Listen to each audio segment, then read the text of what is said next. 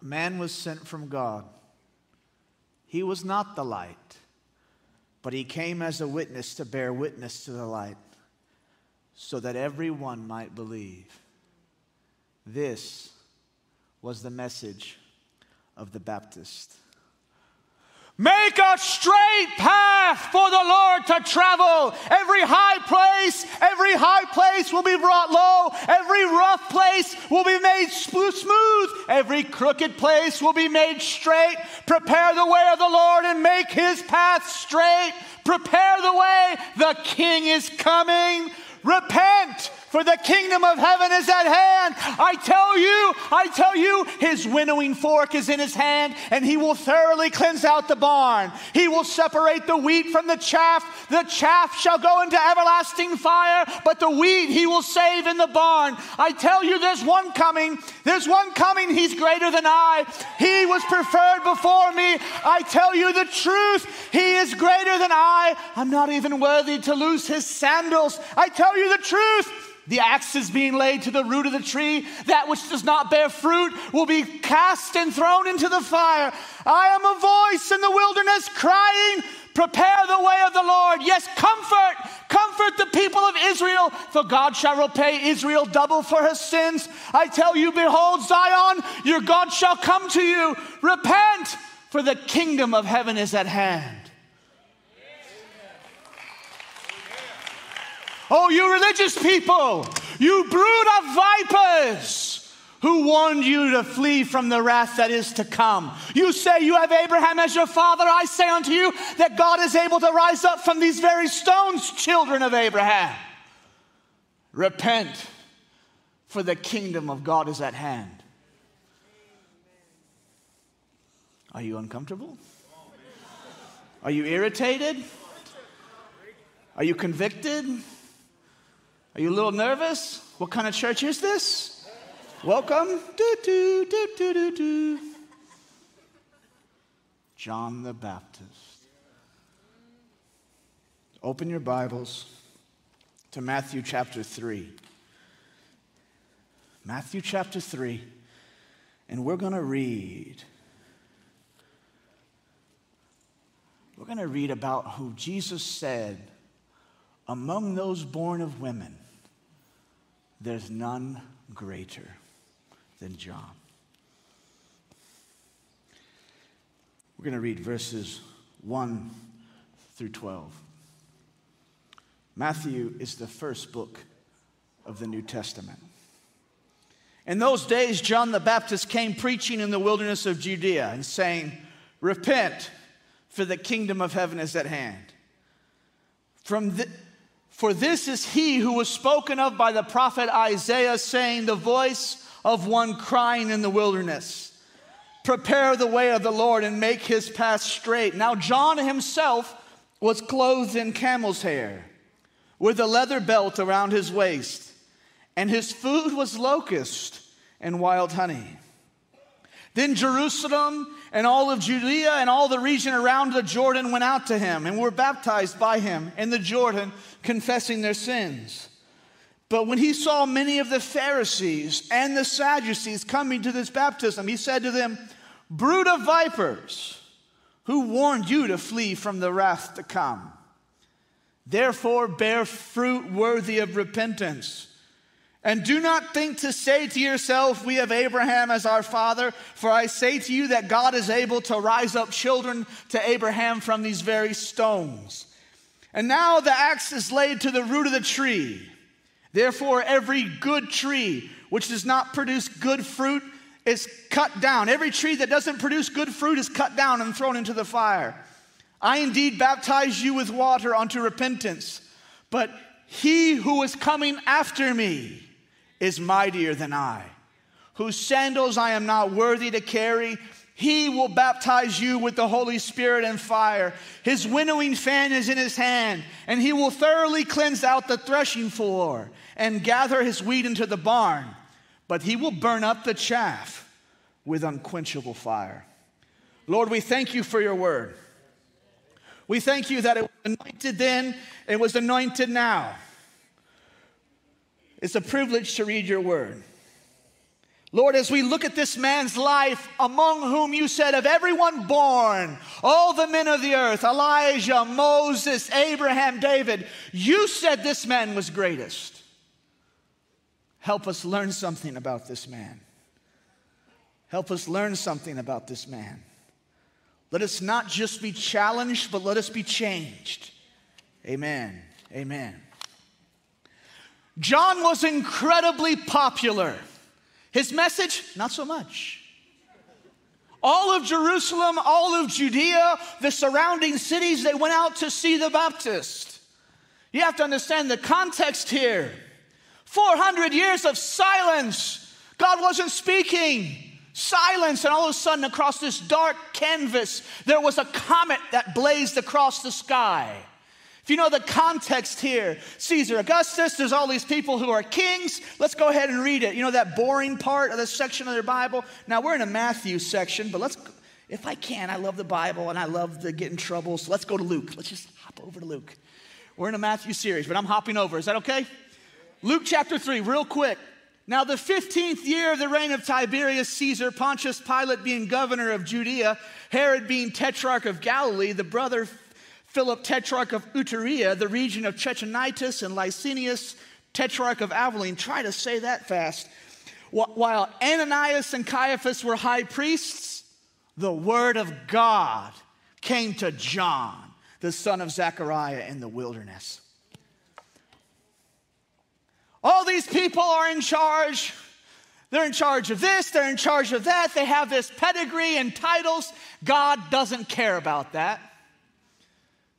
The word of God came to the man in the wilderness, in the desert.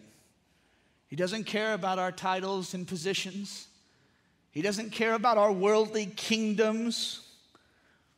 400 years of silence, but all of a sudden there's a voice crying out. A voice. Where's the voice now? Where are the people now? People sit in darkness waiting for the voice to cry out. Notice this doesn't happen in Jerusalem. This didn't happen at the religious society where everyone was trained. It didn't happen amongst all the rabbis and all of the prophets. It happened in the wilderness. Someone was alone with God. Every move of God starts with you being alone with Him. Everything starts with just being alone. Is God enough? God Himself? Everything starts with being alone with God. And John was a voice in the wilderness crying. Now, before you guys are all happy, clappy this morning, you love John. I guarantee you wouldn't love John. You wouldn't love John. John would irritate you. He would press on your areas of compromise. He would stretch you. This is what it would sound like if John came to the United States. John would get going, and this is the message of the crowd. I guarantee you, I've heard it for years. You're a legalist, John. You're pushing people away from Jesus, John. Imagine that, the forerunner. John, you need to show more love, love, love. Just tell the people how much God loves them, John. Stop judging everyone, John. You need to build a relationship with them first, John. You're being a stumbling block, John.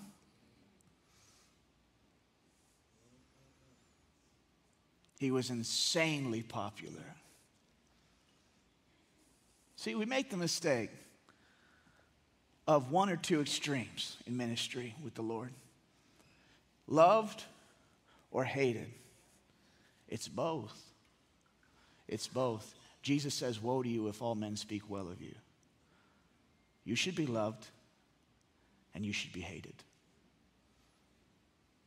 John was loved and John was hated.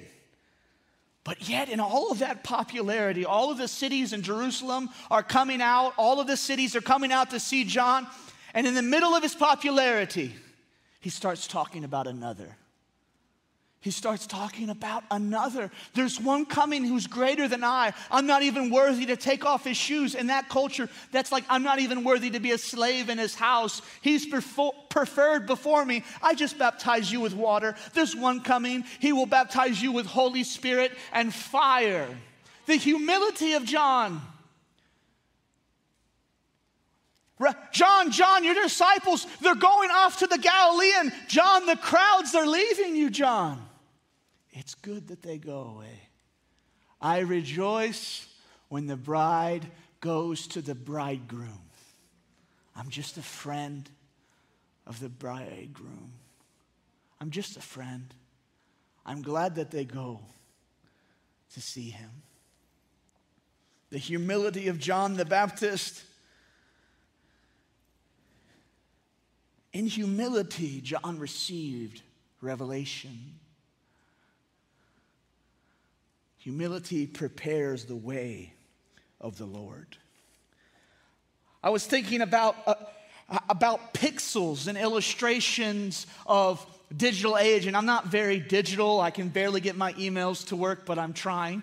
But I was beginning to think about pixels, and we have pixels on the screen, and yes, that's basically what it looks like when Kyle tries to do computers. But these the problem with these pixels is, guess what? They're too big. They're too increased. They need to decrease. And when these pixels decrease, you're able to see the image clearly. And in the same way, humility decreases us so that Christ may increase to the world. He must increase. I must decrease. This was the message of the Baptist. I'm baptizing in water. I'm cleansing for purification and for sins. But there's one coming whom the Holy Spirit will descend and remain. And he will baptize with Holy Spirit. Humility prepares the way of the Lord. But John was also a separated man. He's not in Jerusalem, is he? He's in isolation. He's separated from society. He doesn't walk in the world and all that is in the world, the lusts of the flesh and the lusts of the eyes and the pride of life. John is separated and isolated. He speaks of tools of separation. He says that Jesus, this Messiah who's coming, will have a winnowing fork in his hand. Now, we don't know what that means, but a winnowing fork was used on a windy day to separate the wheat from the chaff. You would throw and pitch up the wheat into the air so that the wind would go through it and separate the good from the bad, the husk from the kernel. And then you would use a fan and you would blow and you would beat it on the pile to separate. He's speaking about separation. And religious people hate separation. But learn the wisdom of the rabbis.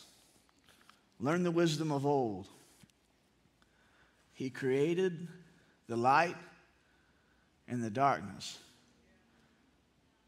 He separated the light from the darkness. He separated the sky from the water. He separated the land from the seas. But it's not about separation for the sake of separation. He separates before he fills. Remember, he separated the light from the darkness, but then he filled it with the sun, the moon, and the stars. He separated the sky from the water, and then he filled it with birds and fish. He separated the land from the sea, and then he fills it with animals and with people. He always separates before he fills. God is about separation. Jesus says, I've come to separate 2 from 3, 3 from 2. Your enemies will be in your own household. I've come not to bring peace, but a sword. Separation. Wheat from tare. Righteous from wicked. Good from evil. Many of you want to be filled with the Holy Spirit. You must be separated from the world. This was the ministry of John. He separated Israel. And then the religious people came, like they always do. It's like they got nothing else to do. The Pharisees and the Sadducees came out. Are you the Christ? Are you the prophet? Why do you baptize? And I love his response. No. No. Who are you? I'm a voice in the wilderness crying. That's enough, folks. One voice from God is always enough. Thousands of years later, we're still talking about just one man with God. No pedigree, no titles, no miracles, just God. John the Baptist was the great proof and testimony that God is enough. How did John meet these religious people? Welcome, guys. Welcome, Reverend Bishop from Jerusalem. May you sit here, O prestigious elder of our fathers. Brood of vipers! He didn't just call them snakes. He called them a ball of mating snakes. Blech. A ball of mating, nesting snakes. A deadly, disgusting. You would sell your house tomorrow if you found that in the garage. The religious heart hates separation. This man he didn't look like everybody else. He didn't talk like everybody else. He wore camel's hair. How many of you petted a camel? It's coarse and non-refined. He wore it inside out, so the coarse part would be on the inside, so it would constantly rub up against his skin, so he would never forget that this world is not his home, that he doesn't belong here. Jesus says of John, those who wear nice clothes are in king's houses, but what did you go out to the desert to see? He spoke of the man who discipled me, Johnny, he taught me that John the Baptist had a back like a crowbar. He was unyielding, uncompromising. Jesus says, what did you go out to the desert to see? A reed shaken by the wind? No. John was uncompromising. And all the Jewish people, when they see John, every single one of them is saying and thinking the same thing. It's happened. God is coming. Because you remember the last verse of the Old Testament in Malachi. I will send you Elijah before the great and dreadful day of the Lord, and he shall come and turn the hearts of the fathers to the children and turn the hearts of the children to the fathers, lest I come and smite the earth with a curse. Every Jewish boy knows about this story. Every Passover, they have a chair waiting for Elijah. The door is unlocked that Elijah would join them for Passover. They're all waiting in anticipation for the day. And there comes one whose message is the same of Elijah, repent, who's wearing camel's hair. What did Elijah wear? Camel's hair. Elisha had one disciple, Elisha. Elijah had Elisha. He gave the camel's hair to Elisha. When Elisha died, the Jewish historian in the Talmud says that they put the camel's hair into the altar of the censer. When Zechariah, who was John the Baptist's father, went to throw incense to the Lord, the angel came and interrupted the whole process and told him about that his wife would bear a son. And Zechariah doesn't believe. And therefore, he's muted. Maybe you're wondering why you can't evangelize. Maybe you're wondering why you can't speak. It's because you don't believe. The Bible says we believe, therefore we spoke, but that's another point. Is it possible that Zacharias took that camel's hair cloak and gave it to his son John? Now you're beginning to understand why Jesus says of John the Baptist, he is Elijah if you can understand it. Their message was the same, that of repentance. They both walked in humility, but they both were to prepare the way of the Lord. It just so happens that every single place that John is now baptizing people in water for the remission of sins was exactly where Elijah did his ministry. Every Jewish person is freaking out. They're all thinking about the scroll of Isaiah. We would know it as Isaiah 40. It says this in the 10th verse. Lift up your voice with strength. Lift it up and be not afraid. Say to the cities of Judah, behold your God. Behold the Lord shall come with a strong hand. Everyone is thinking that God is coming. This ministry of separation was to separate and prepare the way of the Lord. Separation prepares the way. And John went forth with a very simple one-word message: repent. It wasn't God loves you and has a wonderful plan for your life. It was stop it. Repent. You could sum it up with a stop sign. John came on the scene preaching, repent, for the kingdom of heaven is at hand. And he was an equal opportunity judger. Didn't matter if you were high or low, rich or poor. In fact, it ultimately cost John his life because he was such a man of integrity. When he heard that Herod was sleeping with his brother's wife, do you know what he did? He sent him a nice little email. I'm concerned for your soul, brother. Herod, stop sleeping with your brother's wife. Ooh. Preaching like that will cost you your head, which it ultimately did. But then I began to think, what would John say if he was here now, walking amongst us? You know, when he was on the earth, he said, hey, tax collectors, don't take more than you're supposed to. Speaking about extortion, taking advantage of poor people. We don't do that. If he was here, would he talk about the centurions and Romans? He told them, be content with your wages. That's a very courageous thing to say to the oppressors. Hey, be satisfied with how much money you have. Are you satisfied with how much money do you have? Are you content with your wages? Do you extort people to get for your own selfish ends? See, John in today's language begins to sound differently, but I know for a fact what John would say. The statistics tell me that 60% of the men who go to the church look at pornography on a weekly basis. Herod, stop sleeping with your brother's wife. And then Herod, who's disturbed by this comment, he makes this foolish, idiotic mistake. He says that the wife comes in and brings in a girl to dance for Herod. And Herod wants to trade up half of his kingdom for a girl to seductively dance in front of him.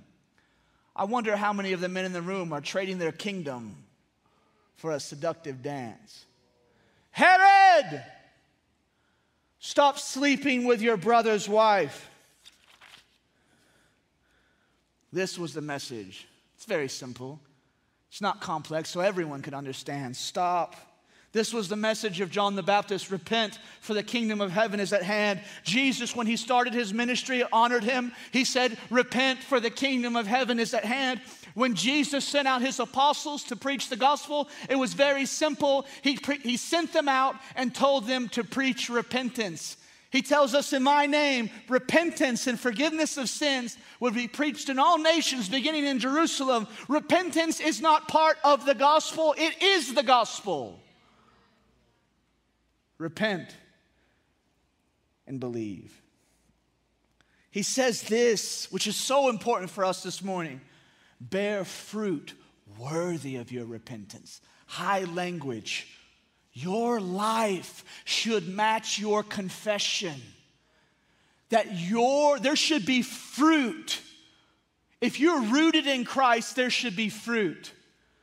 But John says the axe is being laid to the root if there's no fruit. Basically, if you've been living as a Christian for 15 years and you've never made a disciple, you've never led anybody to the Lord, you don't like to read your Bible, you don't give, you're not generous, and you don't volunteer, I got news for you. You're not. You're a dead tree, and the axe is being laid to the root. Bear fruit worthy of your repentance. Your life should exemplify exuberant, radiant, joyful, fruitful Christianity. That's the Bible talks about the new birth. If you're born again, everyone should know. Bear fruit worthy of your repentance. And so many of us find ourselves in the ministry of John, and it starts to get heavy. There's been that weight, that conviction when we think about are we humble? Are we separated from the world? Are we thoroughly living out a life of repentance? Have we turned from our sins? Or are we living in our sin? See, the ministry and message of John is very simple. Get right with God. And the Holy Spirit has been telling people for years to get right with Him. People always come up to me and they go, I want God to speak to me. Well, I'm like, well, do you know His number one form of communication? And 9 times out of 10, they say no. God primarily speaks to our conscience. Oh. And John ministered to our conscience. Biblical Christianity is a description of a clean conscience before God. That you're clean and right. There's nothing you need to hide. You can have open relationship and clean hearts before God. That's the whole point of repentance, is there's a new start. And this is why John chose baptism. Because when we hear the law, when we hear the thunderings, we ask ourselves, well, is there any rain? Is there anything that's able to cleanse our hearts? I find myself guilty. I hear the thunder. I understand. But is there cleansing? And John said there was. In the middle of the crowd, he's dunking them by the thousands. The people are surrounded. They're all convicted. They all know that they're guilty. They all know that their consciences have been defiled, that God was so patient with them. And yet, John stops and says, behold, the Lamb of God who takes away the sins of the world.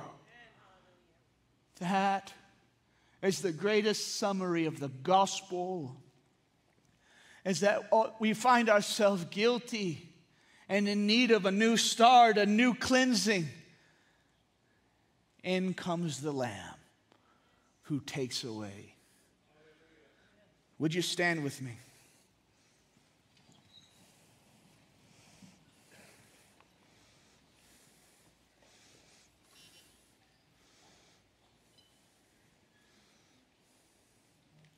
I'm going to speak to the religious. Allow the Holy Spirit to have His ministry of separation in your life. Allow areas to be surrendered and yielded. Let humility be birthed again. Now I speak to the guilty.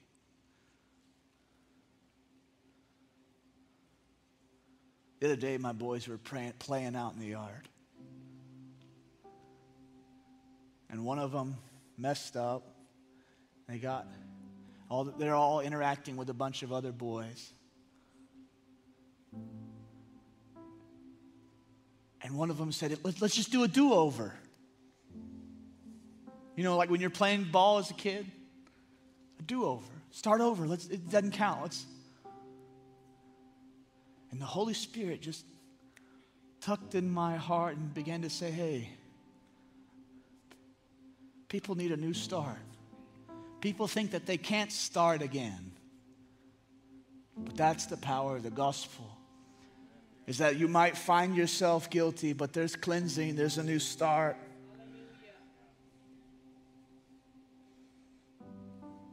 But it's also a public testimony. You see, all of the ministry of John was public. Every baptism that John ever did was a public confession of sins.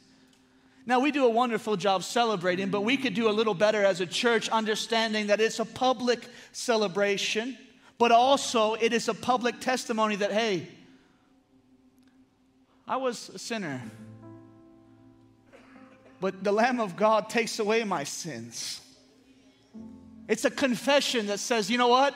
I didn't do it right. I didn't live my life right. I made my mistakes. I made my sins, and it's no one's fault but mine. But you told us that the blood of Jesus Christ cleanses us from all sin. And that he who was baptized have been buried into his death and raised into his life. So I say to the guilty, behold the Lamb of God who takes away the sins of the world. I say to the unfruitful, bear fruit worthy of repentance. And you say, how? Abide. If any man abide in me, he will bear much fruit, and his fruit will remain.